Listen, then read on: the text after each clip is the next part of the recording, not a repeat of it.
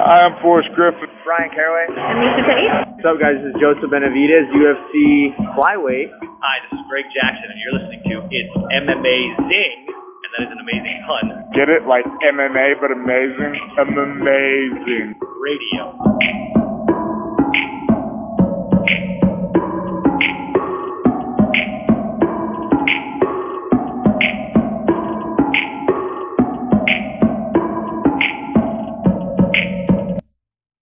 Welcome to It's Amazing Radio.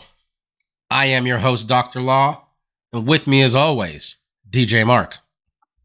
What's up? Also joining us this week, a man whose technical issue last week, Mark pointed out, maybe we should have said something. We were aware, folks, we were aware. Should have said something, but he is back. He sounds great. He's the legend himself, Lavender Gooms.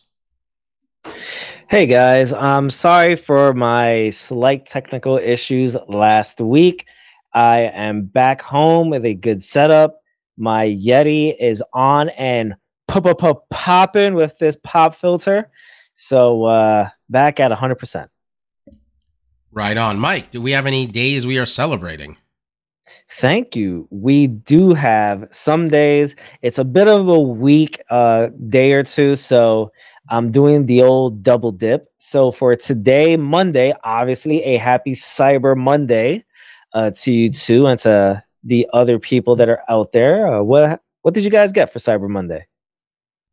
I mean, specifically on Cyber Monday? Well, you know, your big ticket item that you got for Cyber Monday. I bought a laptop. Nice. That was my big thing. No purchases today. Today was a bank account. Mark's getting a free computer. Okay, that's what Mark's doing. He's getting a free computer from me. Sure. Okay? I'm getting a good old hand-me-down. It's okay. I'm getting a hand-me-down from my little brother. So maybe we're hand-me-up. Well, that is perfect because, as I said, I'm double dipping. Tomorrow is the National Day of Giving Thanks. So there you go, Mark. Okay. We couldn't do that on Thanksgiving. We needed a whole different day for that shit. And also, happy National Red Planet Day for the planet Mars.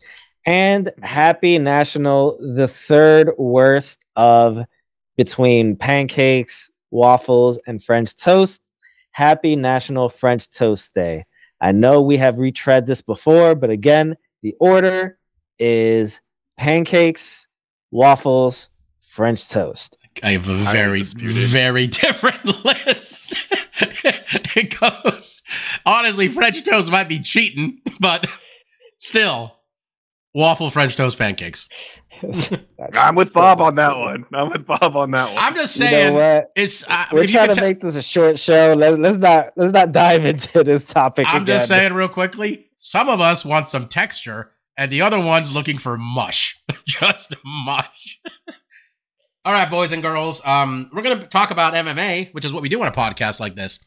We're going to talk real quickly, because I'm the only one who watched this shit. I will mention what happened at the PFL Championship. Because, good Lord, that was a long fucking show.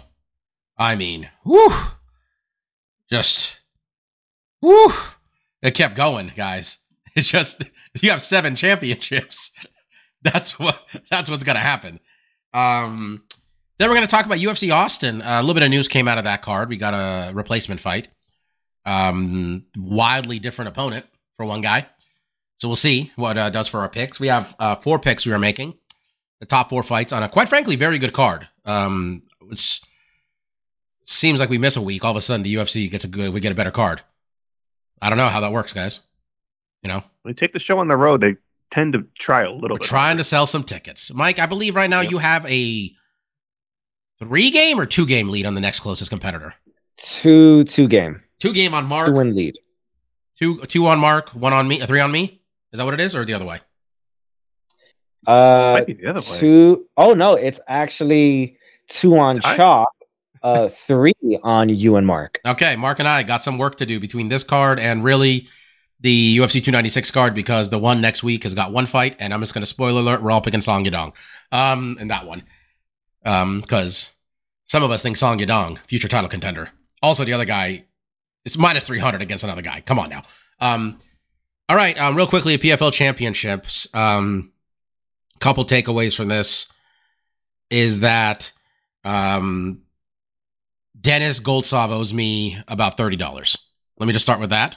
You can't be the level of favorite and win the first round as dominantly you can, as you did, and then lose the second round in 26 seconds. It's not okay. I want to give a happy trails and happy retirement to Olivier Aubin-Mercier.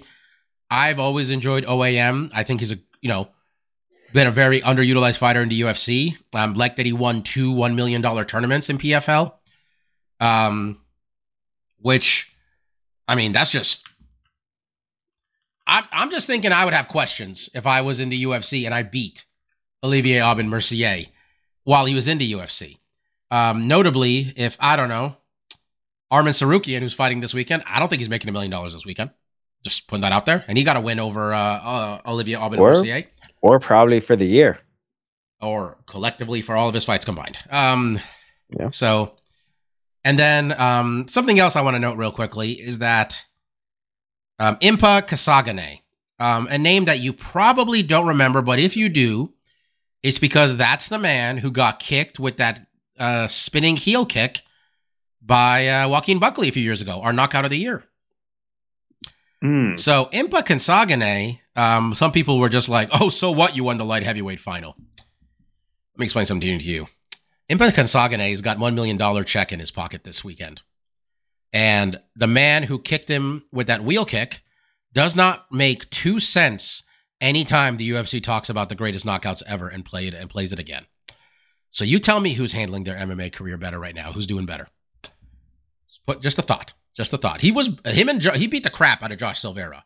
And Josh Silveira is Conan Silveira, the MMA coach, son. Hell of a chin, because he was just getting rocked. At a certain point, he got so beat up in like the last 2 rounds, he just abandoned blocking punches and he was just trying to wing shit. Derek Brunson really beat up Ray Cooper. Just a straight up ass whooping. Some 30-25s in there. I want someone to grab the guy running the PFL, Don Davis, and tell him, I don't care about meritocracy. If you're really going to book Larissa Pacheco against Cyborg before Kayla Harrison versus Cyborg, then you need to take your promoter's license away.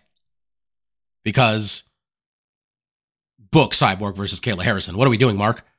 That's the only thing we can do in this fucking... We made this happen. I'm guessing they're trying to build it up. I would imagine they're trying to build it up, right?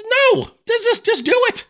What's to build up? Cyborg has been fighting for so long. We saw Cyborg fight live on the card that Fedor lost to Verdum. That was in 2010. Okay? That was 13 years ago. Let's do this while there's still something to do. Yeah, while you can still do it. Because you might lose. She might lose that fight, and then the Harris fight. We made Kayla fight. Larissa Pacheco's a great fighter. We made Kayla fight her 3 times. And it took 3 times. It took until the 3rd fight for Larissa to figure it out. And it wasn't like it was a smoke either, like smoked or anything. She just found a way to win the fight. Mm-hmm. I want to see Kayla Harrison versus Cyborg. I want to see if Cyborg can stop this woman from throwing her in the air like a pizza pie. Alternatively, I want to see Cyborg get thrown in the air like a pizza pie. Give me this. I saw her fight. I think Larissa's Brazilian. I saw Cyborg fight a worse version of Larissa Pacheco. Okay? And that was Amanda Nunes. Amanda Nunes whooped her ass in like a minute. I already saw that fight. I've seen that matchup. I never got to see Ronda Rousey versus Cyborg. This is the best I'm going to get, Mark. Okay? This is as good as I'm going to get. That's fair. All right. We'll see what PFL is going to do. They said that they're not going to build a 185-pound or 135-pound division, Mike, until 2025.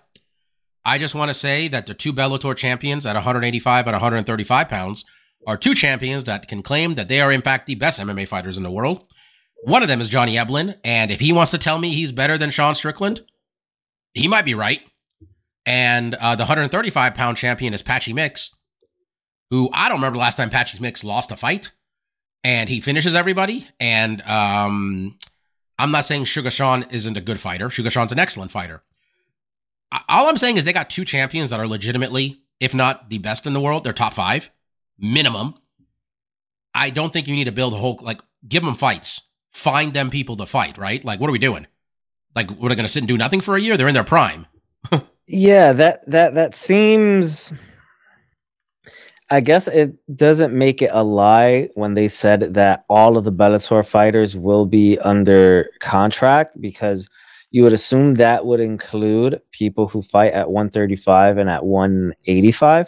And asking them to wait a whole year to get any fights doesn't, not sure what that quite means. And also, what does that mean for the PFL versus Bellator? I think, was it a champ? Is it supposed to be champion versus champion? Yeah, they just don't have 85 card? and 35. They don't have those weight classes in PFL. So are those fighters just not gonna have any fights on, I guess, what you could call a seminal event? I have no idea. Like, all I know is Johnny Elblin's 14-0, and he beat Gegard Mousasi in one of those fights. And Patchy Mix is 19-1, and he beat Horiguchi, Rafion Stotts, Magomed Magomedov, and Sergio Pettis, and he finished everybody I just named. So I want to see him fight. Okay? He's 30 years old. Let's do this shit. Man's from Buffalo. They don't win shit in Buffalo. Well, he's not from Buffalo. Where is he? He's from Angola. It's in Western New York. I'm going Buffalo, Mike. Okay? It's good enough. Okay? Western New York, you're from Buffalo. Okay? Wait. Angola, Western New York? It's in Erie County, New York. It is like as Western New York gets. Just to make sure, we're not saying, are you sure he's not an African dude who No, he is from to Western Angola, New York. That is That's a city. place? Born in, here we go, Angola, New York, a small village approximately 20 miles outside of Buffalo. Yeah, I'm going Buffalo. This guy's from Buffalo. Buffalo doesn't win shit ever. Okay? Come on. Wow, okay. All right. Angola, New York. That's more surprising than knowing there's a Boston, New York. Yeah. Another extreme couture guy, by the way, just out there pumping out excellent fighters in that gym. It doesn't make any sense because I don't know much about Bellator at all, as I think everyone knows by this point, but I don't think that their 135 or 185 division is so thin that they can't find fights for them, even if it is just they just bought PFL a division events, even if it's just on PFL events, just having Bellator guys fight each other from those divisions. I'm not quite sure what his thought process is in saying that they won't have these divisions for a year. That doesn't. They're like, we need to build a division before it's viable. I'm like, I need these people. The division's to fight. Built. Look, it's right there in Bellator. They had a better division. You use that division. I mean, I don't know. Get Patrice. Ask Patricio to fight at 135 again. Book that fight with Patchy. I don't know. I think the only times that you could really say, all right, we're getting rid of a division, if this, let's say there was a hypothetical situation where PFL bought the UFC, yeah, then they could say, yeah, we're going to have to rebuild the 145. Well, in this case, they didn't have a 145 women's division. I was going to say they have a good one in this case. But I see your point. Yes. But you see my point, where it's like, if let's say some fictional company was buying the UFC and inheriting all their fighters, I could see them saying, we need a year to build out a 145 women's division, because they literally have no one in there. That's not the case with Bellator. So maybe he misspoke. Maybe. Oh no! Maybe said what he's saying is misinterpreted. Maybe what he's saying is misinterpreted. I think he needs to back off this bullshit. This is a stupid ass comment. I don't like, honestly, a lot of what PFL says. PFL says a lot of things, and they're doing a lot. They're saying I like their product, honestly, but like they're trying to do too much. I mean, just trying to do too much. I know you want to be like this meritocracy shit. Just fucking book some fights, man. You got to book some fights people want to see. It's simple as that. Go buy a bantamweight from the UFC. The next free agent. Seems like Aljamain could get cut any day. They don't like him at all. I don't know. Go get Aljamain. Okay. All right. Let's just talk about this card this weekend, guys. Right? UFC Austin. At the Moody Center. Honestly, Mark said you want to put some asses in seats. You actually have to put, you should put some people on these cards that people want to see. We unfortunately lost Dan Hooker. It was going to be Dan Hooker versus Bobby Green in a 5-round fight, and Dan Hooker broke the same arm that he previously broke, which I think we call that shit luck, guys. I think that is called shit luck. So instead, the UFC said, with Jalen Turner, would you like to fight Bobby Green? And Jalen Turner's like, no, I need more money. And they're like, all right, we'll give you more money. He's like, cool, I'll fight Bobby Green. So I think Jalen Turner and Bobby Green are, I know Bobby Green is like somewhere around 12 mark, I think. Do you know what he is ranked? Yeah, I thought this was like 12 and 13. I thought they were right next to each other. I mean, Joe, so he might be 13. 12 and 13. You are right. 12 and 13. Good. Good. So he went from fighting the number 8 guy, or sorry, number 9 guy, to fighting the number 12 guy. That's a far drop.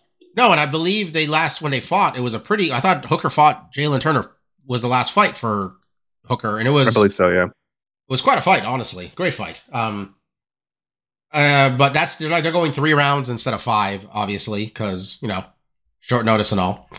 But let's get into it. Main event: Arman Sarukian, Beneil Dariush.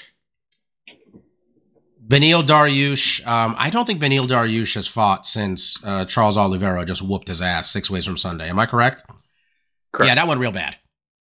We finally gave that man a real shot to do something. They gave him a number 1 contender fight, and it went as bad as possible. Arman Sarukian bounced back from his Gamrot loss to 2 wins. An impressive one over Damir Ismagulov, because I'm the big Ismagulov guy, as you guys know.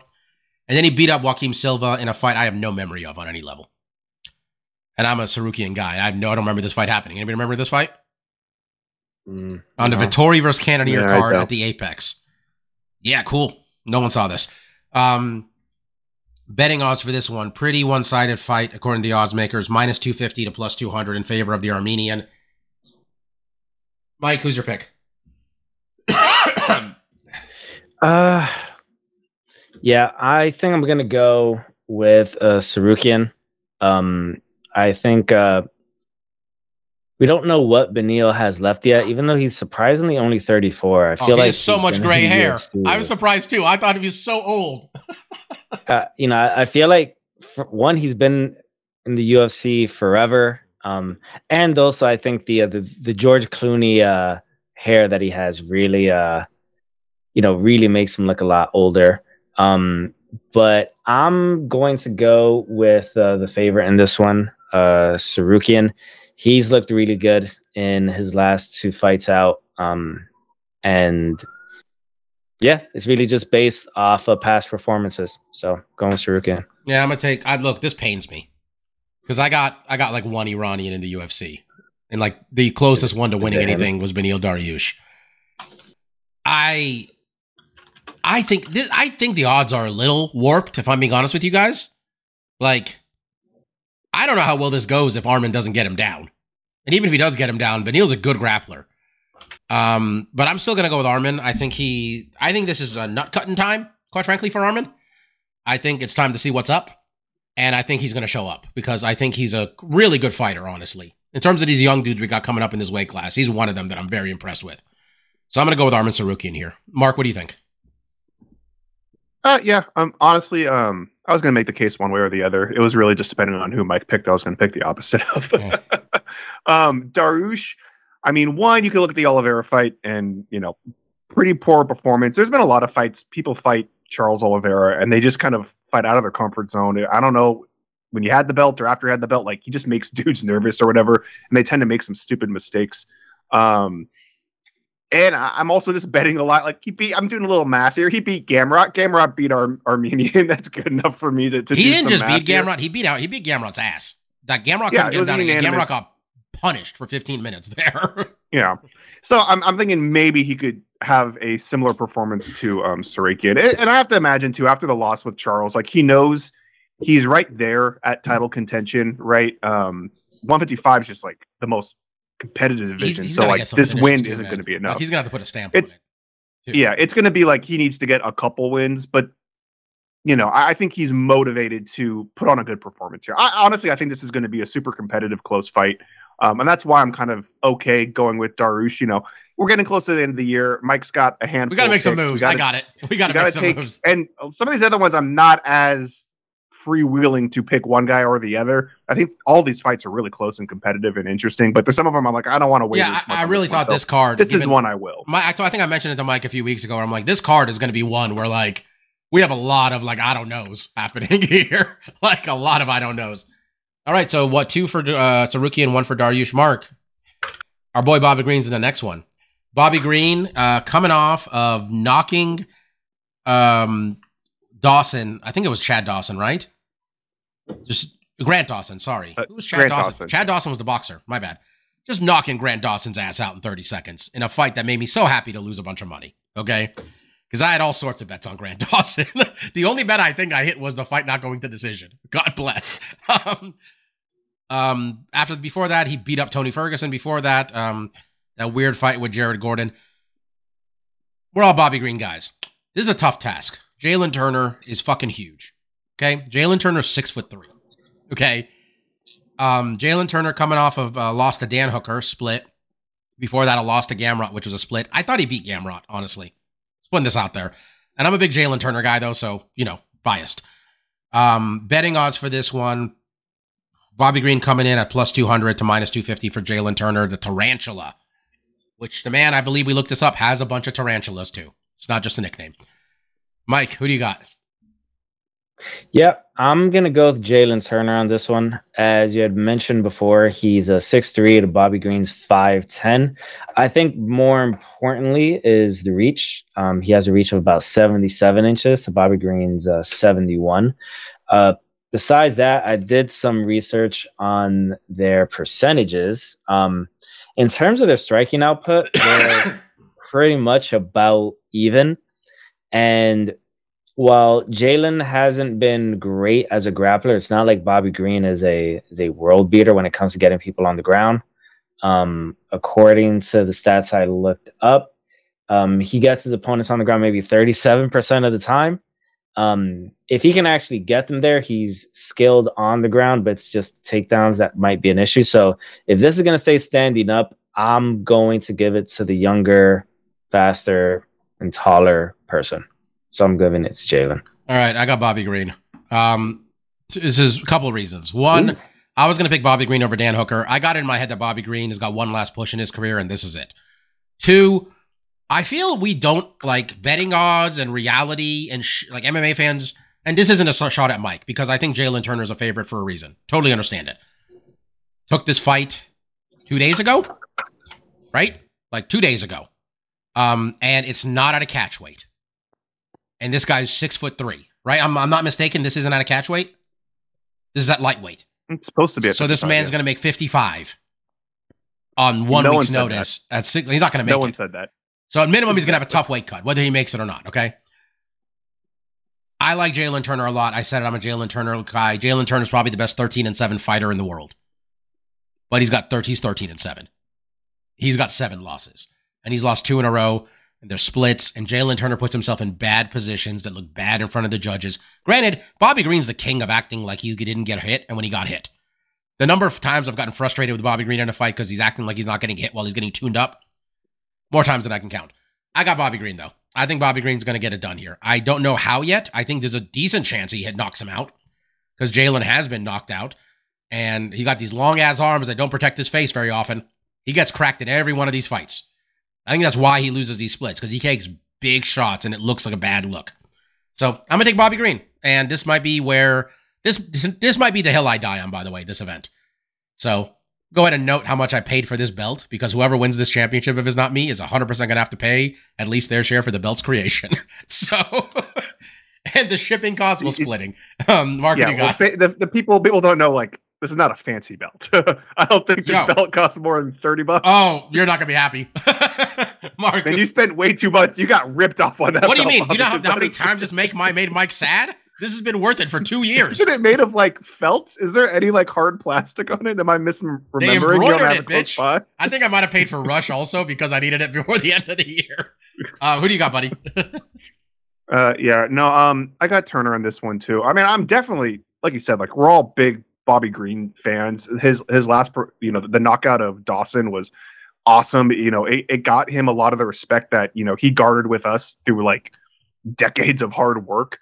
And I'd love to see that momentum right on. And I think this is an interesting matchup, and the Hooker matchup would have been interesting as well. But I think stylistically, it doesn't really play into his favor, where I think Bobby's really at his best when he's the better of the two striking. I don't know necessarily if he is that in this case, not because he's a bad striker or anything, but a lot of the things that Mike mentioned before, the reach, how Turner uses that reach and the kicks, and it's mostly the kicks. I just saw a picture of Turner high kicking Dan Hooker in the head, and actually, like the quote was like, "I don't know how Dan Hooker didn't get knocked out by this," which isn't a great endorsement of Turner and his power on his kicks. But I was gonna say Bobby nobody. Green's I a was guy gonna say anybody. Nobody's knocked out. You could pick out in the lineup with these 9 knockouts. But and again, I'm a Jalen Turner guy, but just saying. It's but mostly it's just like Bobby Green. Yeah, I think the smartest way to go about it would be trying to grapple. He doesn't like doing that, right? He likes to have exciting fights. Jalen Turner will have an exciting stand-up fight with him. And in a shootout, Bobby Green's got a decent chance at landing a big shot. I just think Jalen Turner's the longer, younger guy, and he might have some advantages here. So yeah, I'm putting on Turner. I mean, he's a plus fucking 200 underdog for a reason. Worth mentioning, Bobby Green was training for a 5-round fight, and Bobby Green missed Thanksgiving for this, so he can be pissed off. Jalen Turner also missed weight in his last fight, so does he? That's what I was gonna say before. When you're saying this whole thing about like, oh, he has to like make weight, it's like, no, he doesn't. He didn't make weight in his last fight, and he might show up at 100. We might not get this fight. He might miss weight by so much. He might not be able to by so much. Yo, if this dude shows up at 165, this pick should be void. Because Bobby Green's gonna take the fight. It's just Texas. Well, that's what I was gonna say. They won't stop it. I don't think Bobby would. I mean, it'd have to be really egregious for Bobby. Bobby's the guy could show up at 185 and Bobby's gonna fight him. This is Bobby Green. He's like, oh, I'm a gangster. I'm gonna do that. Bobby Green's been doing this since fucking 2008 when he was in Tijuana fighting dudes. Okay, this guy was king of the caging it up in like 4 different weight classes. Junior welterweight's not even a real weight class anymore. Okay, so like, I'm just saying, if this guy shows up at 165, our pick shouldn't count. That's all I'm saying. All right, this one's another interesting one. Rob Font, Davison Figueiredo, the former flyweight champion of the world, Davison Figueiredo, moving up in weight for his bantamweight. I want to say debut, but I don't know if he's fought in bantamweight in the UFC before. Maybe his UFC bantamweight debut, because I don't believe he ever fought at bantamweight in the UFC. Rob Font, dude, this fight's gonna rule, guys. Just putting this out there. This fight's gonna rule. It's gonna be real violent. This may not take a while either. Betting odds for this one, we got it pretty fucking close. Plus 125 to the former champion, minus 150 for Rob Font. Rob Font is coming off of losing to Sandhagen. Before that, beating Adrian Yanez. We're at the point with Rob Font where they're only giving him fucking killers, basically. That Yanez fight was impressive, though, if I remember correctly. Davison Figueiredo has only fought Brandon Moreno since 2020. So he's going to be excited to see a different person that looks different on the in the cage. A nice little palate cleanser. Yeah. In that series, he went 1-1. He went 1-2-1. So, quite frankly, he should have won that other one if he didn't keep kicking Brandon in the nuts in the first fight. But anyway, Mike, what do you think, man? This is a tough one. These are all tough ones, honestly. This is a very close fight. It's going to be probably the fight of the night, at least on paper. I agree. I will likely try to find some time to tune in for this fight when it's live, so I don't know who wins the fight, beforehand. And I really couldn't choose who was going to win this fight, so I just rolled a die here and said if it was 1 through 10, I'm picking Davison, and if it was 11 through 20, I'm going to pick Font. And I got it too, so I am picking Figueiredo to win this fight. Fuck. God damn it. Mark, who do you got? I got to think. Yeah, I mean, well, I'm in probably a similar boat where I was hedging Figueiredo in this fight too. But, we got to make some opposite picks of Mike. I just aligned with him with Turner. So I'll pick Rob. We're making some gambles. I'll take Figueiredo, again, by the way. I've already decided. I'm going Figueiredo. We'll go ahead, Mark. Sorry.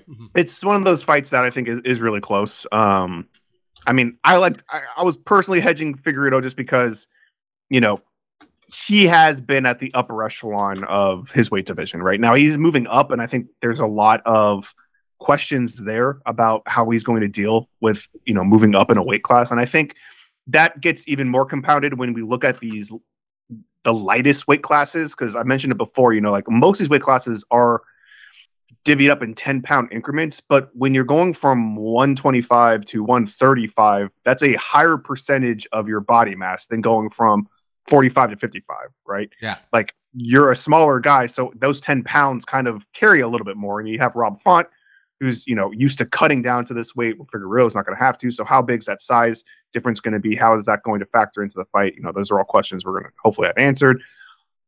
On just skill level, I do like Figueiredo a little bit better. I mean, Font has been doing really well. He's only lost against, what I would consider to be the upper echelon of that division.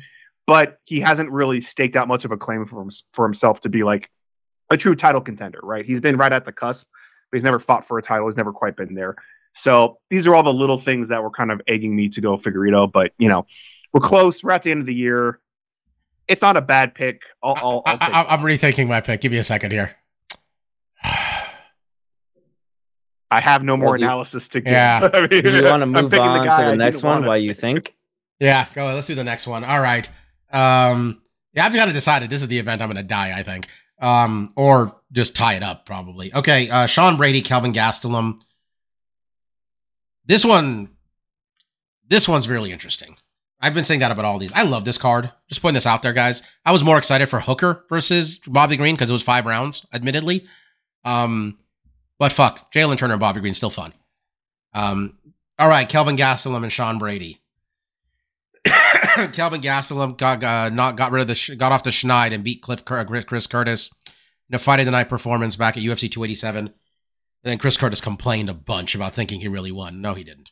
Chris Curtis complains a lot. Sean Brady suffered his first career loss against Bilal Muhammad. Got knocked out in about 10 minutes, a little bit less than before the end of the second round. Big Sean Brady guy over here, guys. I think Sean Brady rules, quite frankly. This is Kelvin Gastelum's first fight at welterweight since 2015. Because if you guys remember correctly, I was... he fought one more. Sorry, I was wrong. He did go back and fight Neil Magny again. So 2016. I thought the last thing for him was when he missed weight by 10 pounds because he had to go to the hospital. And then when he was going to fight Woodley, and then for some reason they still let him fight in a cage fight the next day. And then Woodley refused to take his purse, the percentage of the purse. And that's when I learned Tyron Woodley's a better person than me. Because it was like $9,000. And then Gastelum wouldn't take it back. And then Woodley's like, all right, fine.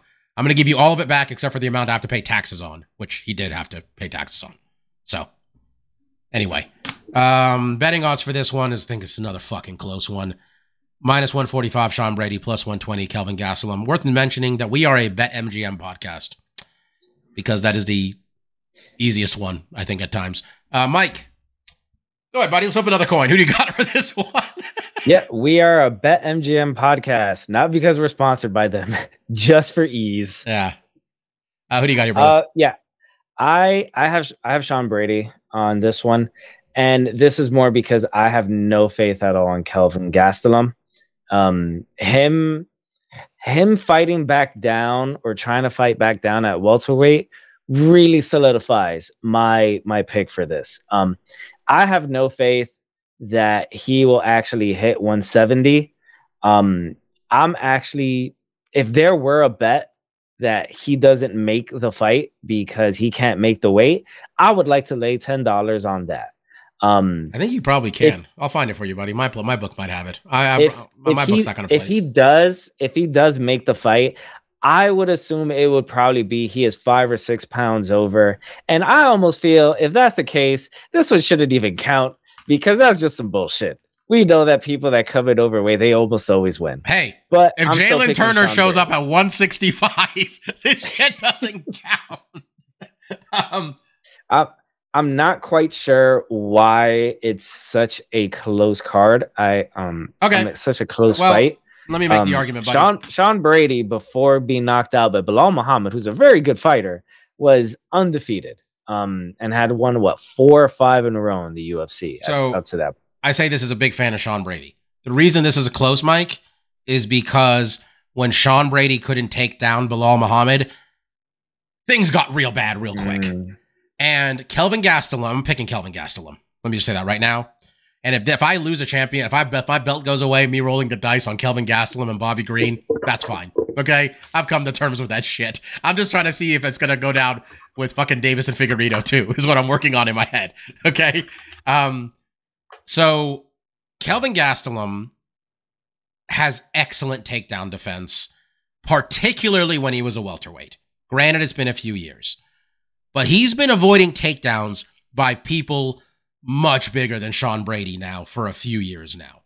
Granted, he's losing a lot of these fights, but they do not let Kelvin Gastelum fight anybody that isn't fucking top-notch.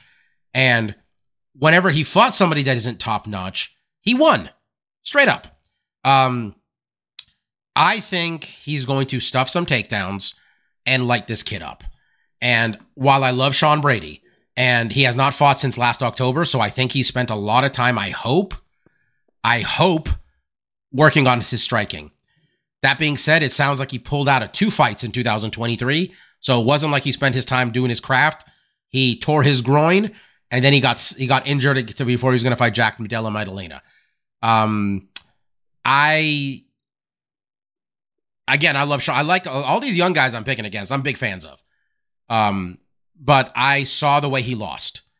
And the way he lost plays very much in the hands of Kelvin Gastelum. Sean Brady is 5'9". Kelvin Gastelum is 5'9". Okay, he is the same size as this man. He's not fought a guy his size in a very long time. Let's not forget that Kelvin Gastelum was 1 round away from beating Israel Adesanya. Okay, Israel Adesanya was talking to himself saying, "I'm willing to die." You remember that? He said, "I'm willing to die." I don't know if Kelvin Gastelum's still that guy, Mike. You might be right. He might be done. You know, he's 32 years old. He's not a kid anymore. But welterweight Kelvin Gastelum was a different fighter. Welterweight Kelvin Gastelum lost to Tyrone Woodley, Neil Magny, end of fucking list. Okay? He was an 11-2 fighter. Okay? 11 was a 10-2 fighter. That Nate Marquardt fight was middleweight. And he won that shit, though. So, I spent honestly much of this week seeing it, trying to not do this.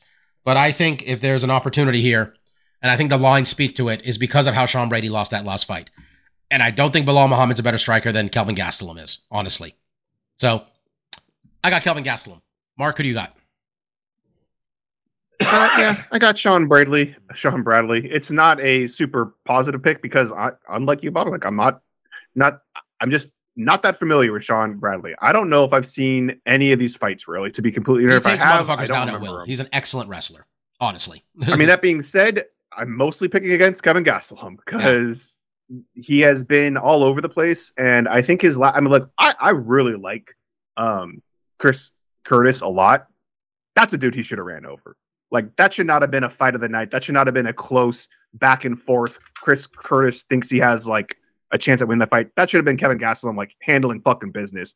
I mean, and again, I like Chris Curtis's style, but like at the level that Gastelum and the competitors that he's fighting, like I've always just kind of seen Chris Curtis as kind of like a mid-level guy, to be completely honest. I love the way he fights. He's very exciting, but he's not upper echelon. That's fair. The type of tough fight that he had with Calvin made me question it. And then you question, him coming down to 170, which he hasn't done. The organization will not allow him to do for so long. Is he going to make? Is anybody surprised? Sorry, Mark. Is anybody surprised they let him do it? Because I'm shocked. It's fine. Why did we wait this long? Like, this is a better weight class for him. We wouldn't let him do it for 8 years. I think Dana White doesn't give a shit anymore. That might be part of it. Honestly, Joe Silva's gone. That might be part of it too. Yeah. So, I mean, but at the same time, like, maybe Gastelum, because he has to get to 170, really has. I think another nuance here is that I think he's been more focused in his fights, especially, in the Curtis fight, he had to dig deep to win that fight. But we've seen fights, particularly, it's been a while now, that Jack Hermanson fight, it looked like the dude just wasn't there, right? Sometimes it just seems like his head's not in the game. Now, he had, decent performances against Jared and Whitaker where he, lost decisions, but he hung in with top flight competition. I just don't know. So a lot of my betting on Sean Bradley really is betting against Gastelum and just where he's at. I think Bobby's analysis of potentially, the fight doesn't get taken down. It's just a striking matchup. That's how he wins. Gastelum's not bad. He may not win, but that's how he would win. If he starts getting taken down, he's fucked. Just to be clear. Yeah, and Gastelum's stand-up's not bad. That's why he could have a bang-out war with Chris Curtis and, still win that fight. The guy has heavy hands and he can take a punch. So if Sean Bradley is not able to get him down, this could be a really bad fight for him. But I'm just, and I don't like picking against a fighter. But I really do it all the time. In fairness, we do. But I don't like doing 62% takedown defense. So we'll see. I wonder if I can figure out if someone has what's his takedown defense at welterweight, because I don't remember anybody taking him down, honestly. Remember when he won the Ultimate Fighter over Uriah Hall? People were fucking shocked that he pulled that off. That was a mild miracle at the time. But, you know, that was an interesting season. All right. By the way, I'm real quickly looking at UFC 296 and how many fights we're probably picking there. It looks like we're picking 6, if not 7 on that one. And I'm wondering if I can get out of this, if I can lose enough here and not have to pick Colby Covington to beat Leon Edwards. Because I already have $40 on Leon Edwards. I made a bet on that a month ago, Mike, by the way. When it was minus 120. Now it's minus 125, by the way, if you want to make your bets. It's not going in the right direction for Colby. I don't know how much I trust Figueiredo, guys. That's the thing. I don't know what, like, I don't know if he got better in these fights. You know what I'm saying? Like, I'm not sure he improved, like, in fight to fight with Brandon. Like, he kind of is who he is. And Rob Font has never been knocked out. And I don't, you know what I mean? Like, well, Mike, who'd you pick? I don't remember anymore. I picked Davidson Figueiredo. Here's the thing, David Figueiredo's only been knocked out once, and that was when he got, you know, his eye caved in, basically, by Brandon Moreno. You really thinking hard about this. Yeah, because I'm trying to decide if I'm going to lose this weekend or if I'm going to wait 2 weeks to lose. Look, it doesn't matter what you pick, all right? December is Mike time. It's when you crumble. Right? Oh, he's this is when I crumble. Mike's going to go 0 crumble. Mike's going to go 0-7 on the UFC 296 card. Okay. At the end of this card, I will be tied with you guys. Mark, who'd you pick? Watch it happen. Book it. Mark, who'd you pick? I picked Font because Yeah, I I'll take needed Font some also. difference Fuck with it. Mike. Let's go. I think I've gone against Mike in every fight but the main event in this one. So this could really go. I could be down 6 when this is over. I could be tied. That's pretty much the two options. I don't think that'll happen. I don't think Mike's going to sweep this card, but we'll see. He might. I mean, in fairness, I bet on Kelvin Gastelum to beat a young fucking killer. I bet on fucking, who else did I pick? I picked Davis. I picked Rob Font, who's lost 3 or 4 to beat a former fucking champion. Like, there's a lot of issues here, Mark.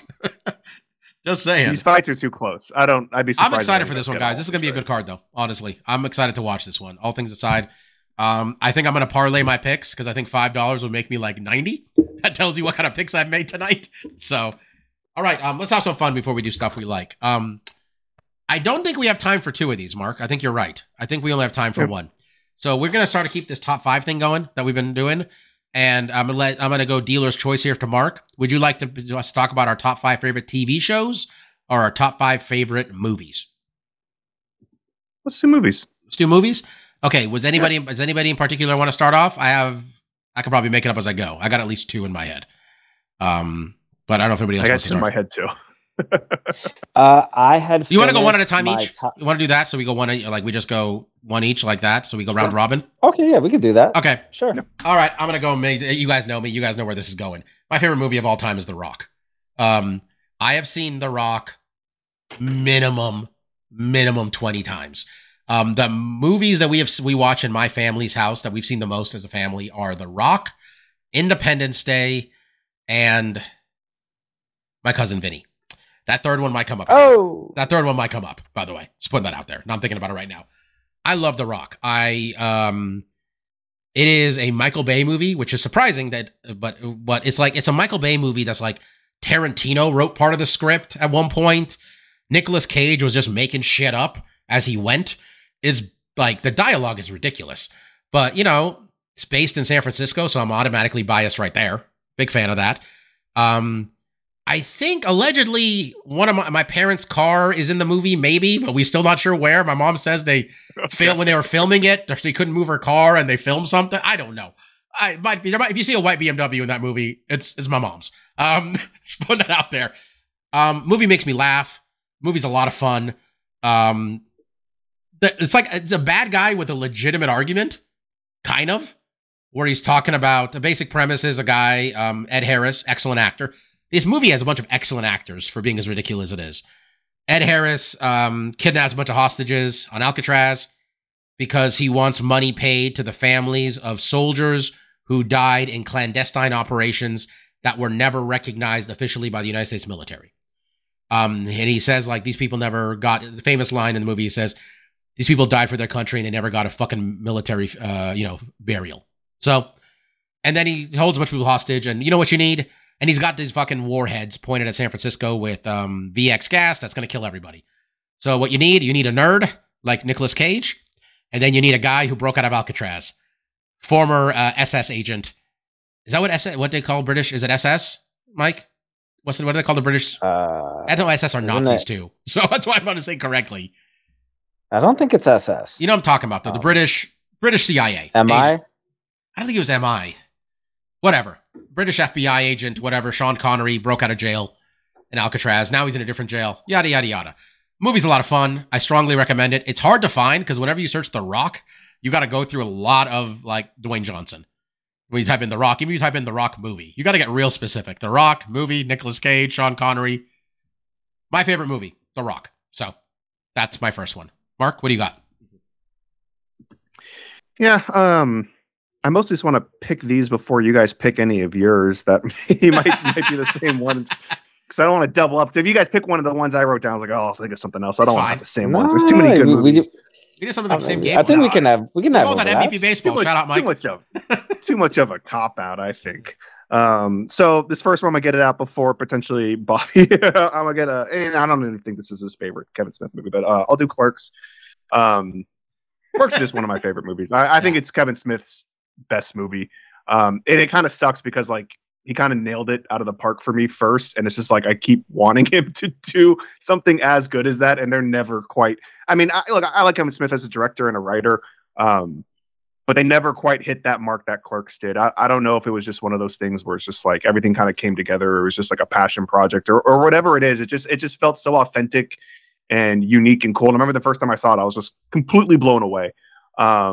You know, and he's done a lot with those. I mean, look, there's been 2 more sequels of Clerks, and I still haven't seen the third one. But that first one was just something really special. You know, it was very unique and kind of its time. But I still think works today. Famously maxed out $27,000 in credit card debt to film the movie. So yeah, which I think happens for a lot of independent filmmakers, right? Like you kind of make that first one, and you only can hope it's as successful as Clerks was. But like it had a lot of heart and character, and just great dialogue, which he's known for, which I never really thought he quite hit again. But like just what a fantastic film. So yeah, Clerks. I believe the girlfriend had gone through 47 dicks. 37. How many dicks were 37? Try not to suck any dick on the way to the parking lot. Excellent line in a movie, you buddy. Get back over here. The guy starts walking after her. I'm thinking about a Kevin Smith movie. I was thinking if I was going to put Dogma or not, but I'm still. I mean, the list is 5 is tough. Everything I learned about Christianity comes from Dogma, which says something. Mike, what do you got for your first one? Quick fun fact about Dogma. One of the reasons why you don't see it out like on any TV shows and why DVDs can't come out anymore is because Miramax owns the rights to it, and that shit stain Harvey Weinstein won't sell it back to Kevin Smith. Oh, no, it's just on YouTube. People just post this shit on YouTube now. Oh, really? Yeah, I remember watching Dogma just on YouTube one time. It's Kevin Smith is really conflicted because Harvey Weinstein kind of saved it. Like he's the one who bought Clerks. It really like that type of person being who helped make him really bothers him, when he talks about it sometimes. But we'll get there when we get there. Mike, what's your first pick? It is what it is. I know at least one of Mike's. I wonder if he's gonna get there first. I know 2 of Mike's actually. I know 2 for sure. I wonder. So I'm gonna go, and I had to think about which superhero. I only wanted to put one superhero movie into this one, and I figured out which is the one that like when I see it on TV, I'm just gonna watch it, or like that I have willingly just watched, again and again, and it's gonna be Captain America: Winter Soldier. Easily the most political thriller type of movie that I think. I mean, I guess it's one of one because I really don't think there's been anything else like it in the MCU. And it was just a great movie through and through. I'm not going to talk too much about Captain America: Winter Soldier. I'm going to assume people have watched it a lot. So let's move on to the next one, Bob. All right. All the President's Men. All the President's Men is one of my favorite books. It's one of my favorite movies. You guys are both friends of mine, so you know how much of a nerd I am for Watergate. And All the President's Men is famously the book that Bob Woodward and I forgot what fucking Carl Bernstein. I forgot Bernstein's name for a minute. Bernstein wrote about the Watergate thing. These two men broke the case wide open. And the movie is Robert Redford playing Bob Woodward and Dustin Hoffman playing Carl Bernstein. And it is, yeah, I think I love it. It's one of my favorite movies. I've seen it so many times, and I'm so fascinated in the subject matter. Mike probably remembers when we went and saw Frost Nixon at an early screening because the writer of that movie went to Syracuse, so we got to see an early screening. And I was grinning like a jackass the whole time we were watching that movie, just because I love the Watergate subject matter. And the pinnacle of that is All the President's Men. It's a movie from 1970. I want to say like 1976-ish, maybe 75. But, you know, Robert Redford and Dustin Hoffman at the peak of their powers. People just ripping fucking heaters, just smoking cigarettes inside all the time. I like watching old movies like that. We're just ripping heaters indoors. No problem. All the President's Men. Love that movie. Mark, what do you got next? Yeah, next I'll do Predator. Yeah. It's like the only. I was gonna say it's the only action film I have here, but it's not. Like all these other ones are kind of actiony. But yeah, I didn't see Predator until I was a little bit older, and it really just. I mean, I think I knew about the character Predator because of like video games and stuff before I actually saw the movie. When I finally saw the movie, I was just like, man, it's just such a fun flick. You know, it hits all the notes it needs to hit very quickly. It establishes all its characters in fun, unique ways.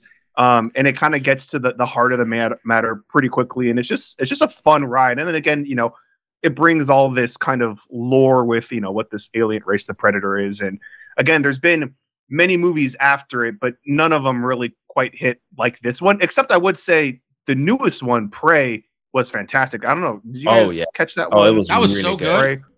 Prey was really good. I mean, so that right now, that bookmarking kind of the start and end of like the Predator saga. I mean, as far as like the oldest film and newest film to come out, those are two fantastic ones. But the first one was just so much fun. I mean, Arnold's obviously fantastic, but Jesse Ventura, the whole cast is just such a fun character. I ain't got time to group bleed. Of characters, yeah, to watch them get hunted down and killed by this bigger, badder ass alien guy, just a really fun movie. And I always think the Predator is just a really cool character. So yeah, that's my other one, Predator.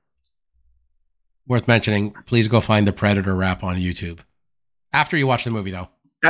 That scratches the itch. Like anytime I really need to see it and don't want to spend the 90 minutes, you know, a 9-minute video where this British-esque guy just kind of basically hits all the main points, really kind of scratches that itch for it. Dylan, this son of a bitch. This stuff will make you a sexual tyrannosaur. Like me. I think Arnold's gonna make a few appearances.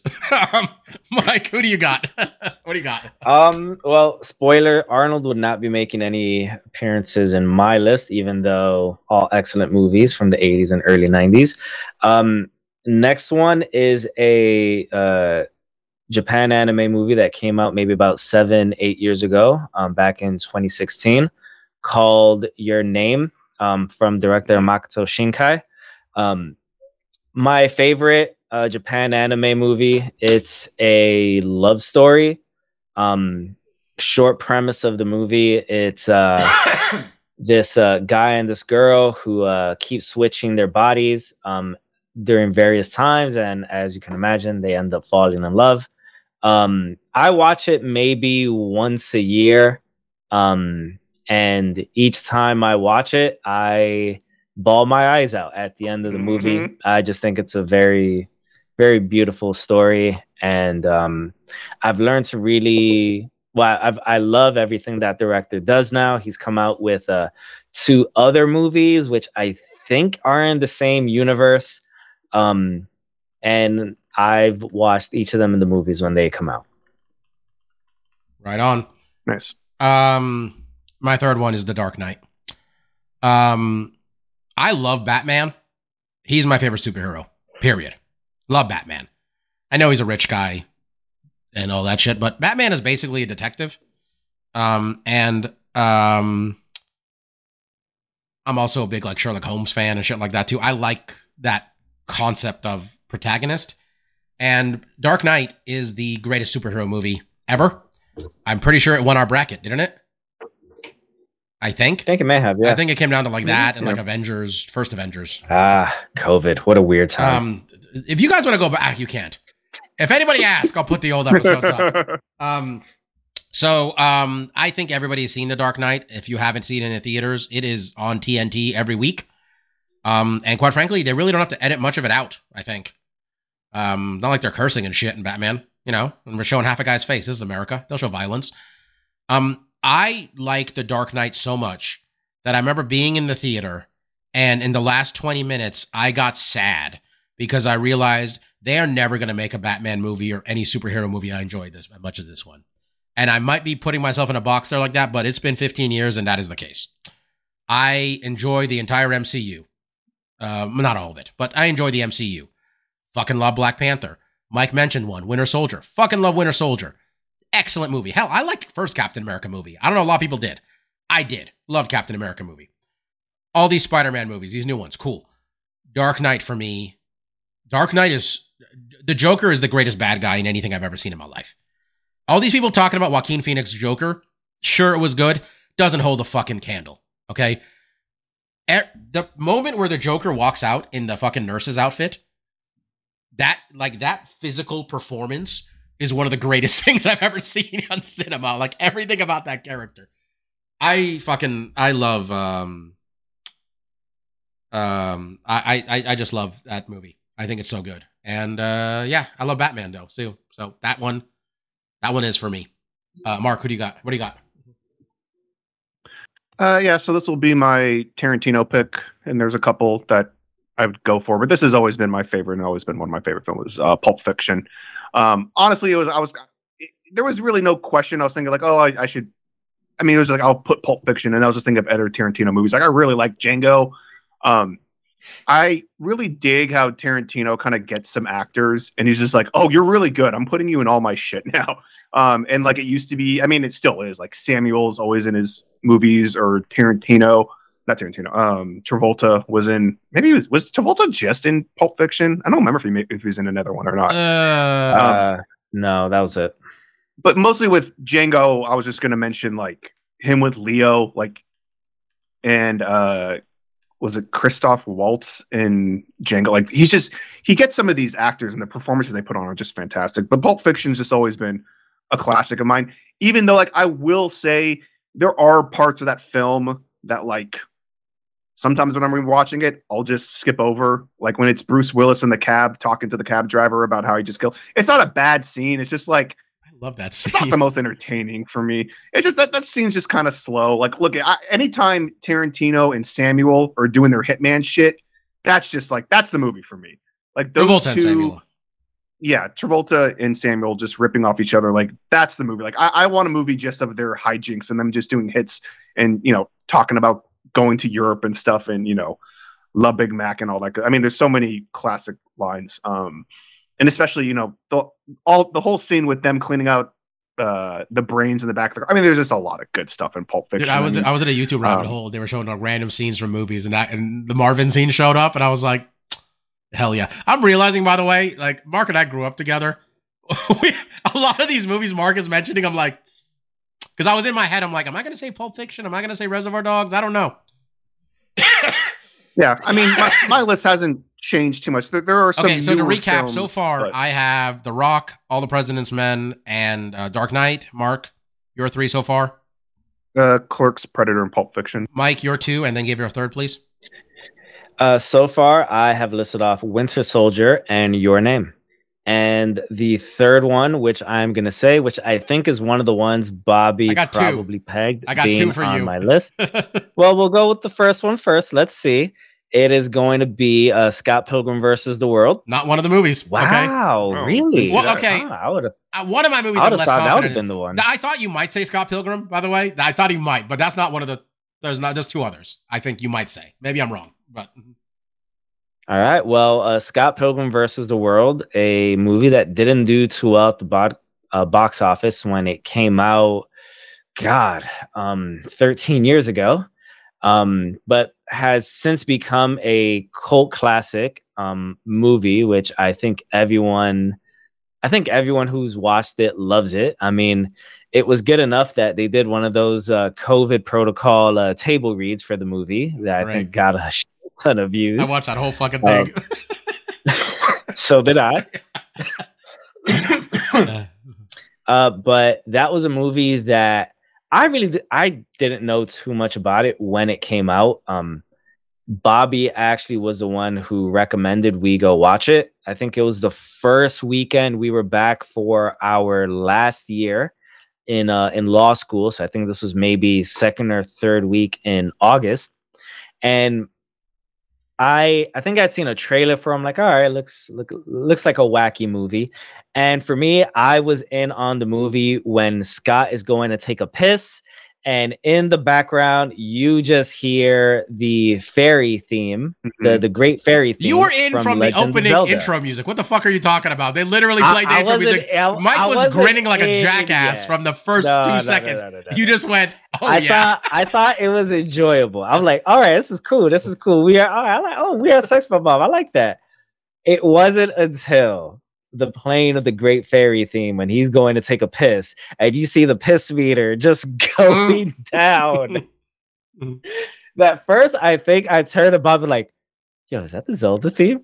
And then when I confirmed, holy shit, that's the Zelda theme. I was in on the movie at that point. And I remember it was one of the last DVDs I think I ever bought. I bought the special edition of Scott Pilgrim. I got that one too.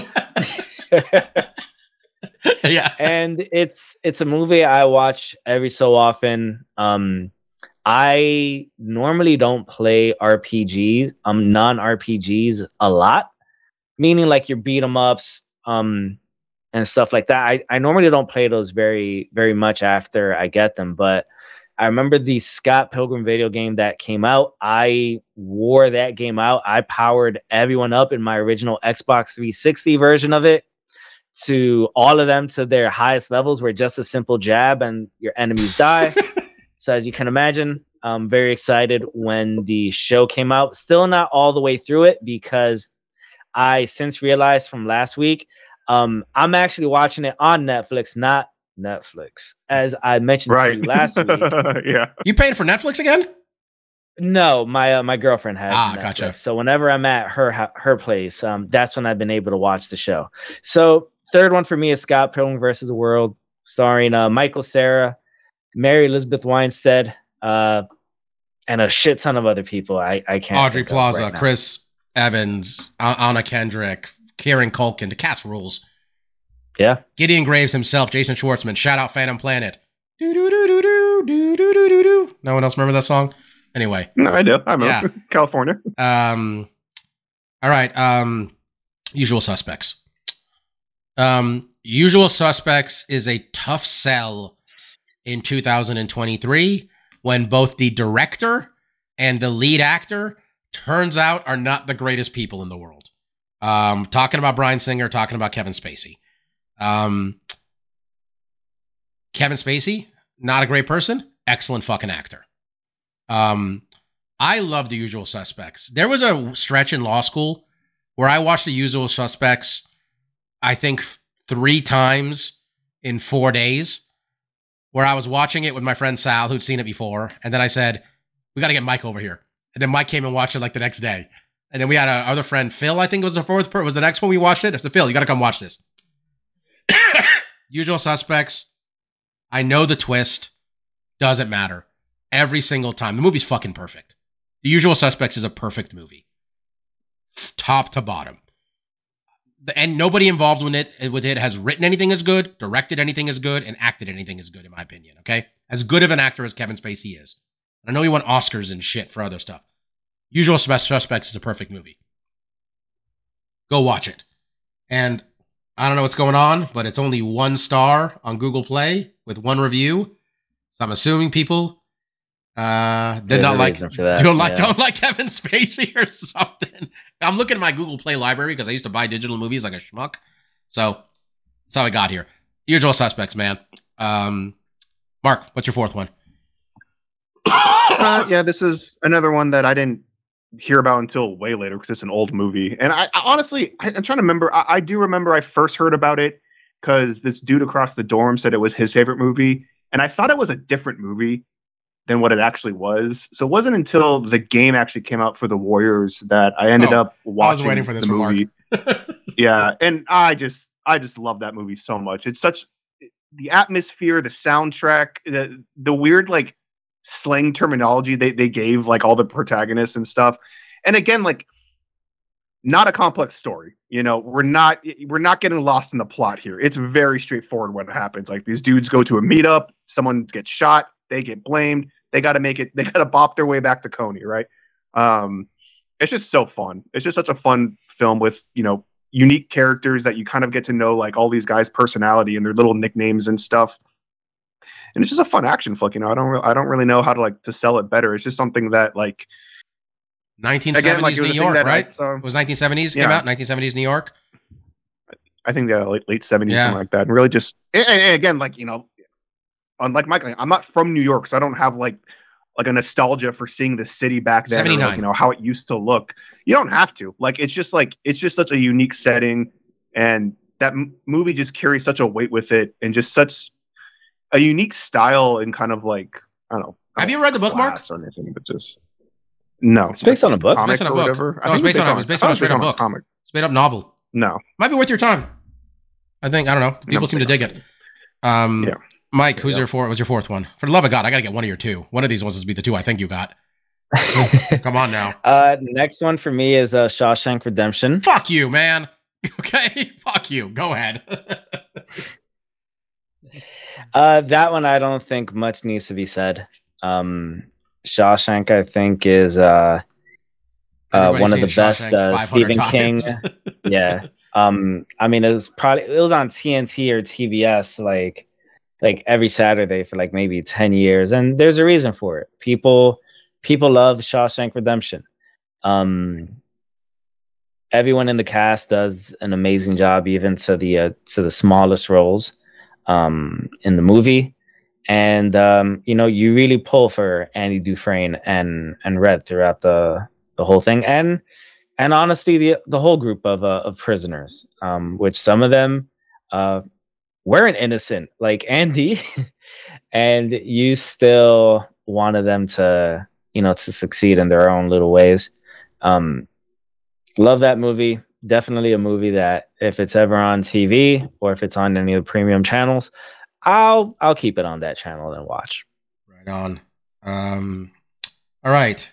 This is really hard, by the way, because I'm realizing like I'm already like, man, there's so many movies. This is what we do this same as last week and stuff, but you know, sure I'm gonna skip something here. All right, to recap: The Rock, All the President's Men, Dark Knight, The Usual Suspects. I was gonna go a couple different ways with this one. I was considering Hot Fuzz. I was considering The Princess Bride. I was considering Reservoir Dogs. But I realized, I said it at the beginning, he was going to make one or more than one appearance. In terms of making me happy, Commando. Fucking love Commando. I love Commando. Mike loves Commando. Mike and I can do Commando lines for the next 30 minutes of this podcast. If they wanted to put Commando up, Mike and I could more or less do the dialogue of the whole movie. Okay? What a Green Beret, motherfucker. I eat Green Beret for breakfast, and right now, and I'm very hungry. Hey, Sully, remember when I said I'd kill you last? Yeah, Matrix, you did say that. I lied. Dude, Mark said Predator. That's another one. We did our favorite action movies at one point on this podcast. Arnold Schwarzenegger is an impressive man. Obviously, personal shortcomings exist too. In terms of action hero, number one with a fucking bullet. And I know, shout out Bruce Willis. Shout out Rock. Shout out fucking Sylvester Stallone. Shout out the entire fucking cast of The Expendables. Arnold fucking Schwarzenegger. Okay? No one said Terminator or Terminator 2 yet, which we probably won't. Just saying. But like, the greatest action movie of all time for a lot of people is a movie made in 1991 called Terminator 2. Commando, real simple fucking premise. Special Forces guy's retired. Doesn't want to work anymore. Some terrorists are like, hey, you gotta come work for us. He's like, nah, I'm good. And then they kidnap his daughter. And he's like, okay, well, like, then they're like, okay, well, you know, you gotta work for us. Then he just kills some of them on a plane. And then he fucking steals a rocket launcher. Then he kills some other people, Sully included. Then he goes to an island. and takes down an entire South American army, basically. At one point, he takes a handsaw, like a circular saw, and he frisbees it and scalps a motherfucker. And that's when I realized this is maybe the best movie I've ever seen. And then at the end, he throws a pipe through Dan Severin's chest. Okay? I'm not saying it definitely was Dan Severin. That guy just looked a lot like Dan Severin. Okay? If you told me it was Dan Severin, I'd be like, maybe. He throws a pipe through him and steam comes out. Had to let out some steam, Bennett. I love Commando. If Mark didn't say Predator, I could have put Predator here too, to be honest. So, yeah.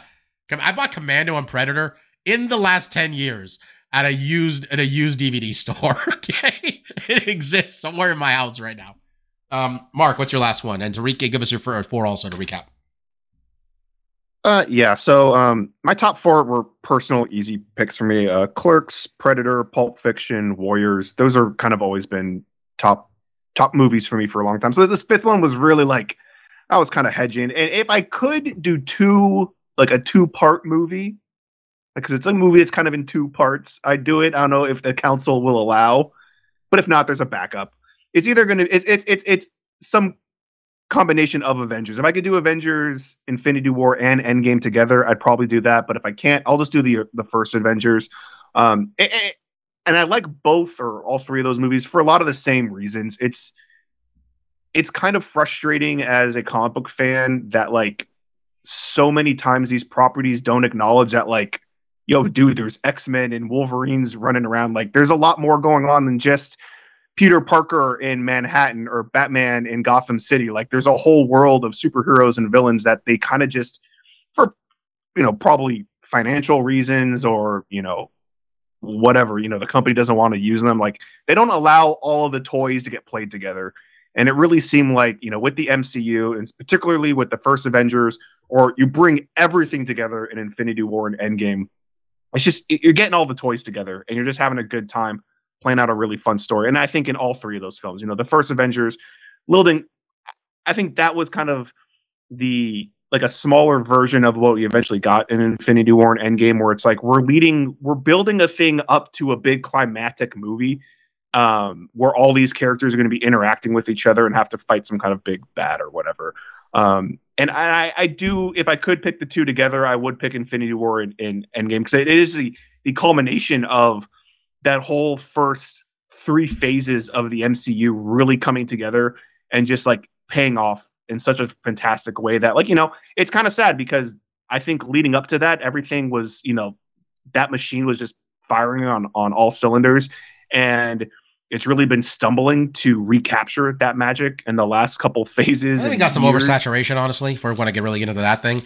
I do too, but I honestly feel like a lot of the oversaturation is because, again, they've been, even now, so after Endgame, less willing to really mix the toys together. And I think that's really my thing, is just like, I want the characters to interact with each other way more often than they have.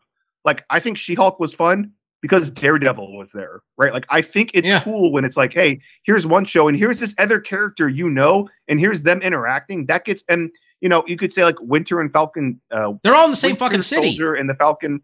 Like 90% of the time, they're the same fucking city. So it's, to my point, like that one series, I do feel like is one of the weakest ones. But my favorite part is those 2 characters interacting with each other. Like when he's saying like, oh, your name should be like, like the White Panther. And he's like, oh, they call me White Fang. This is like, there's these little nods or whatever. It's like, oh, that stuff's really fun. I just wish they would do that more. And I think they're slowly getting there. You guys haven't probably seen the Marvels yet, but obviously that movie has a bit of that. And then at the end of it, it's kind of like they're finally kind of being like, okay, we're going to start adding in more of the stuff that we own and that we're going to start implementing. So however you want to, I'll just put Avengers as like a cap all. Whether you want to do the original one, which I thought was amazing with, honestly, if Steph was here, I think Steph said it when we did the bracket, them pulling off Avengers was a fucking achievement. Like getting us all of that in one movie was a fucking achievement. And it really was. And like Endgame gave us the moment with all the portals that like I felt it in my fucking, inside. So yeah. Mike, you're 4 and then you're 5th. And for the love of God, if it's not one of the 2, I'm calling bullshit on your entire list. I'm just saying. I mean, I literally wrote these out Yeah. before the podcast even started. So I'm gonna tell you which ones. sorry. I'm gonna tell you which ones I thought you. All right. After I say Yeah, my last go one. ahead. But to recap, so I went with Winter Soldier, Your Name, Scout Pilgrim versus the World, and Shawshank Redemption. And the last one is a favorite of mine from when I was a small kid, and it is The Mighty Ducks. Wow, Bobby don't know me, son. No, I none of the ones you said were. So I didn't know the Japanese one. You said was it Your Name? I didn't know that one at all. Your Name, yeah. The other ones I all kind of saw coming. All right. On some level, but I have two ones you talked about a lot. But go ahead, that's why you love Coach Bombay. But here's the thing with a top 5 list, especially of like movies and TV, because there could easily tomorrow, if we do this list, there could easily be like 5 different. Oh yeah, movies. to be clear, I'm going to tell you 2 movies, and you're going to say, "Oh, those are probably top 10." I think, or at least up there for you. I think that's the thing. Is like, can Bobby name 2 movies? That's going to make Mike think like, oh, I fucked up my list. I didn't think about. I mean, I almost fucked up last week. Forgot WCW versus NWO, fucking wrestling game. That was shocking to me. But okay, or no mercy. But Mighty Ducks, it's a movie that came out, I think, in like 1992 or maybe 1993. As I've learned later on in my life, it is just a derivative Bad News Bears, but in Minnesota and with hockey. And with the added benefit of the plucky underdog team of misfits actually wins at the end. But even with all that said, 7-8-year-old Mike doesn't give a shit. I love that movie. As I get older, I realized there were little jokes in there that were not meant for kids that I don't think would fly nowadays. For example, one of the hockey lines that the District 5, aka Mighty Ducks, had was the Oreo line. The Oreo line consisted of the Hall brothers and Guy Germain. Black, the Hall white, brothers. black. That is correct. And I remember as a kid, that joke went right by my head. But when I was a little older, I started laughing my ass off when Coach Bombay just yells out, Oreo line. I'm like, oh my God, how did this get past censors? What the fuck's a cake eater? By the way, it's been like 25 years. What the fuck's a cake eater? Oh, that I don't know. I've never bothered to look that up. Even as a 7-year-old, he kept calling him a cake like, eater. What the hell is a cake eater? I still don't understand all these years later. Hey, by the way, Mighty Ducks 2 is just Miracle on Ice. Just putting that out there. Yeah, but even though in the first one they somehow got away with an Oreo line joke, they apparently didn't want to piss off the Russians, and they made the big bad Iceland. No one's ever been afraid of Iceland. Remember in Parks and Rec where like the guy wanted to do says, "You want to be Iceland?" He's like, "The bad guys from Mighty Ducks 2?" Nope. If we did TV show, I think all of us might have mentioned Parks and Rec. Just putting that out there. That's a good list, brother. Possibly. I thought you were going to. I thought you were going to say Love and Basketball was one. I thought you were going to say. You hear that noise, Mark? I wasn't off. I wasn't that far off. That's what I was waiting for. And then the other one was Last Dragon. That was the other one I thought you might say. Oh man, yeah. They're top 10-ish. Be honest with me, I was close. Yeah. Love and Basketball definitely in the top 10. One of the other rare DVDs I actually bought. Yeah, I used to watch that movie a lot when I was in college. You were in love with Sanaa Lathan too. That helped. Oh shit! Oh yeah, Sanaa Lathan. That was, oh my God. Yeah, she was. 23-year-old Mike thought she was so beautiful. I saw a random Instagram reel when I was scrolling where someone was just talking about how dude is the worst basketball player in any basketball movie ever. Was the dude in that movie? Omar M. Yeah, he was just trash. Well, funny enough, Sanaa Lathan didn't know how to play basketball either. So it was just two people there just being hot, but not being good. I mentioned some of the ones I might have gone to. Another one would have been Die Hard. Die Hard's another one that I've seen a million times. And I say it as a Christmas movie for what it's worth. It's literally part of the plot. I do as well. It's part of the plot. That it's Christmas. Yeah. They're at a Christmas party. Just saying.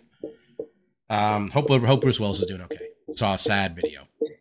He is not. I know, dude's got But dementia thoughts now. and prayers Yeah. either way. Fucking, that's the worst shit, man. All right, let's do stuff we like real quickly. I'm gonna go real quick.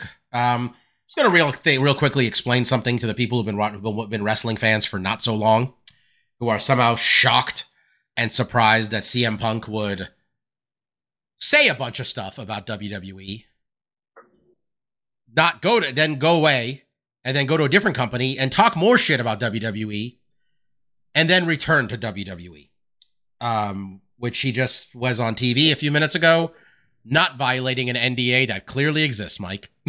That clearly exists. So, putting that out there. This is a carny business, professional wrestling, okay? It's all fake. I remember people got really offended when Cody Rhodes talked about the Revolution, and then he went back to WWE, okay? Kevin Nash said something one time, and I heard it. It was like 10 years ago, and it's been true, and it made me think about how how this whole business works. The only real things in wrestling, the money and the miles. That's it. Okay? You have a small window to make as much money as possible. None of them are employees. They're all independent contractors. Does it sound familiar? It's because they stole the business model from Vince McMahon with MMA. Okay? He needs to get paid. Okay? He's 45, I think. He only has so many years where he can fucking push it like this. And he's burned a lot of bridges, and nobody was going to pay him like this. Mike, this is not that complicated. He had to get paid. Yeah. So him having to ask Triple H for a job is pretty funny, given what everybody knows about how they feel about each other. The post-Survivor Series press conference really had vibes from Triple H where he was just like, well, that's it. I didn't want to do this. But he did not sound terribly happy. And apparently it was a Nick Khan call. And shit, man, it was the most social moment, they said, ever, which I don't know how you define that. They got like 71 million impressions. I don't know. One Championship talks a lot about impressions too, and now they have no money. So we like to count dollars and cents normally, and a Survivor Series was the most watched Survivor Series they've ever had on Peacock. Peacock was also on a Black Friday deal, so you go ahead and decide for yourself what that meant. Because I bought a year of Peacock for $20. Mike, $20. So that's still there if anybody wants to get Peacock. Oh, Entire year of Peacock for $20 for the ad thing. Or you can pay $2 a month, but just get the fucking $20 for a year, and they're gonna have an NFL playoff game. That's it. That's all I got this week. I'm excited for the AEW Continental Classic because Eddie Kingston is gonna wrestle Bryan Danielson on Saturday, and Mike might watch because he's gonna watch Eddie Kingston tap out probably. So that's pretty much it. Great. Someone said if CM Punk talks shit about AEW, they should give Eddie Kingston a live mic on Wednesday and just let him talk for 20 minutes. And part of me's like, I would have enjoyed that. I would have really enjoyed that. Mark, what do you got this week? Yeah, not too much. I'll keep it simple. I also, one of the few things I bought on the Black Friday thing was a streaming subscription because I've been wanting to watch Hey Dude for like the last 6 months. And I've been thinking about buying a Paramount Plus subscription just to watch it. And when it was on sale, I was like, you know what? That's happening. And I've watched about 2 seasons of the 1989 to 1991 Nickelodeon live action series Hey Dude. And while I can say, like, it's definitely hokey and of its time and slightly racist and sexist, it's also very comforting, like a warm blanket. And anytime there's been, in this 4-day weekend there's been a lapse of stuff to watch on YouTube or whatever, it's like, I'll throw out another Hey Dude and I'll watch, 5 episodes of that. Just a really, honestly, when I first started watching, I was just curious, like, how many episodes can they milk out of camp counselors at a dude ranch? And a lot of it is people falling in mines, because I read a Reddit tweet saying, like, how many times does someone fall in a mine in the show? Like 10 times. I'm like, I've at least seen 4 episodes where someone gets trapped in a mine already. And lots of people getting pushed into water troughs. But I don't know, there's just something weirdly charming and comforting about watching that show. And what's weird is, like, as a kid, I wasn't that big of a fan of Hey Dude, and again, looking on Reddit and watching other people's reactions, I had a lot of the same reactions as a kid, where it's like I would watch that show when there really wasn't anything else on, but it wasn't like I would get excited to watch Salute Your Shorts, which I haven't started watching yet, but I want to plan picking up. But I don't know, I've really been enjoying watching Hey Dude. It's just been a very comforting watch. So there is that, and then me and Christine did watch Violent Night.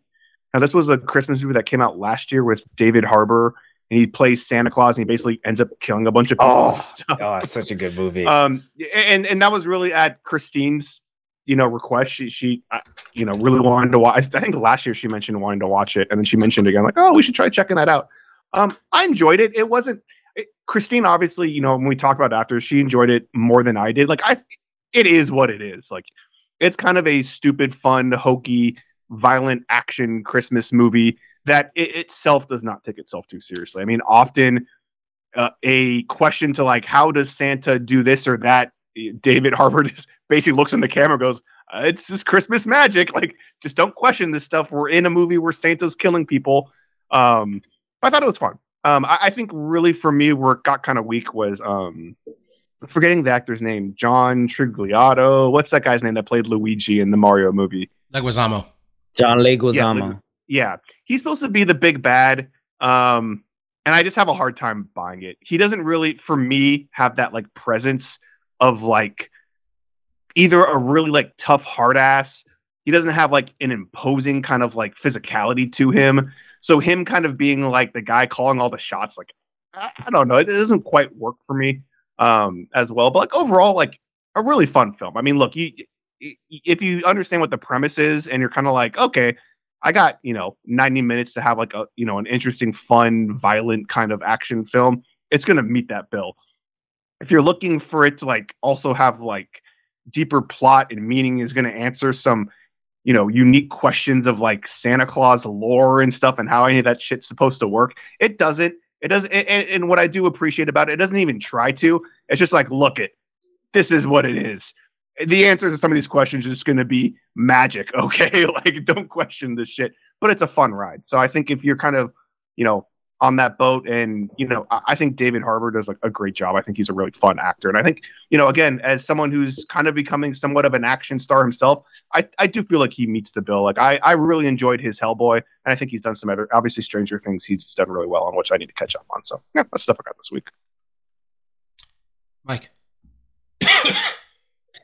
Yeah, so the thing I like this week is actually a recommendation from Dr. Law's girlfriend. I think about a week or two ago, I had mentioned that my girlfriend and I were running through some horror movies, and he piped up and said, my girlfriend really likes this movie, Pearl.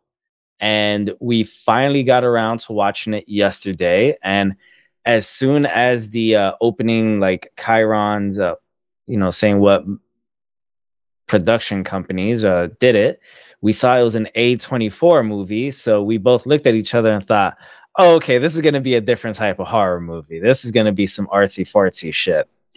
And sure enough, it was. It wasn't your stereotypical horror movie. But when the killing gets us started, it's fun. It's a fun time.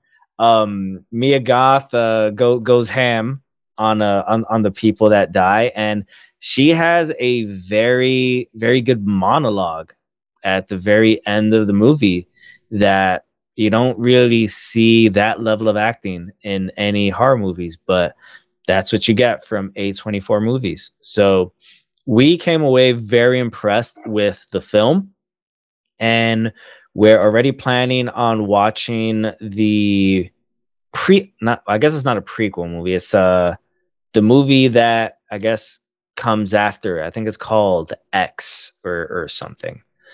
So if you have any time, try to find Pearl in whatever streaming services that it's on.